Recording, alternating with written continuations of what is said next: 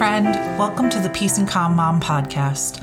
I'm your host, Lauren, a mama on a wild ride to own my intuition, inspire others, and lead a life I can be proud of. Here, I'll share stories that inspire you to keep pushing through the grit and chaos of life. I'm here to walk alongside you on the adventure of self-discovery, to open our hearts and unlock who we truly are. Let's inhale courage, exhale fear, and dive in.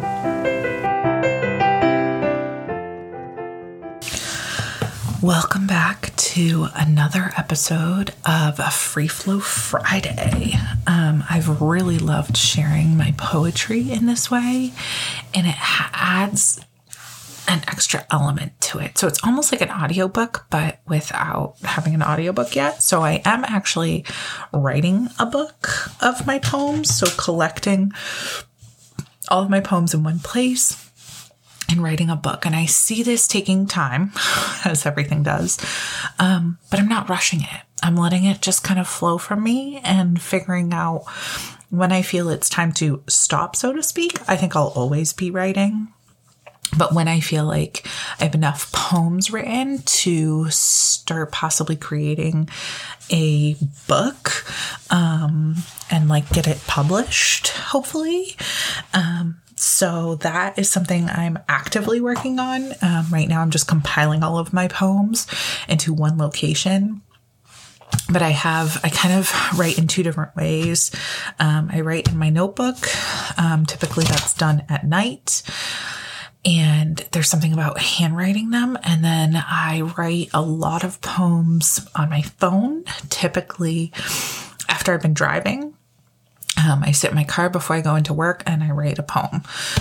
It's usually just flowing from me already. I have a kind of an idea or a topic or a first word or sentence, and I just let it flow. And when I get stuck, I just ask for help. I just kind of put it out there that I kind of go, please help me see the words I'm meant to see. And then whatever roadblock is usually set free. And then I sometimes even write at work. I get inspired and I'll grab a piece of paper real quick and just start writing until the poem's over, so to speak, or I feel like it's complete. And then I just kind of tuck that piece of paper into my backpack, purse, whatever. And then I either write it down in my phone or I just add it directly to the book. So that's kind of how I write, but I would love to share your poems here on the podcast. So if you would like to submit your poetry to be read in my voice, you can use your name or you can submit anonymously. You can email peaceandcalmlife@gmail.com, and I would love to read your poems. But for now, I'm going to continue to read my poems because so far I have not had anyone to submit. So if you want to be the first to submit a poem, please, please, please, I would love to share. I think there's something special about sharing poetry verbally as well as written. So if you're feeling brave, I'm brave to read it. So without further ado, I wrote this poem on September 23rd, and it's kind of a short, quick one. And then I have one that I wrote on my phone to share. So I kind of like to do one from the notebook and one from the phone. But the one on my phone, I actually wrote in my office. And then I wrote it over on my phone so that I had it and I could shred the piece of paper because I wrote it on the back of work paper. All right. What is our greatest purpose? What is the meaning of life? How do we possibly uncover the meaning of life? How do we begin to know? Is it faith? Is it love? Is it trust? How do we connect with our hearts, with the hearts of others? How do we see their pain, their hurt, their heart? How do we feel others? With love. By connecting to our hearts, by understanding the heart holds the key to the answers of life, to the answers we seek. I held her and breathed. Oops, I skipped a page, sorry. Dive into the heart and out of our heads. Our heads hold the answers, but our hearts feel them, see them, know them. The heart is the secret. If we all trusted our hearts, wouldn't that make life easier? Life more special? More meaningful? Would we question ourselves, others, if we trusted our hearts? And now the poem on my phone. Okay. I wrote this on October 14th.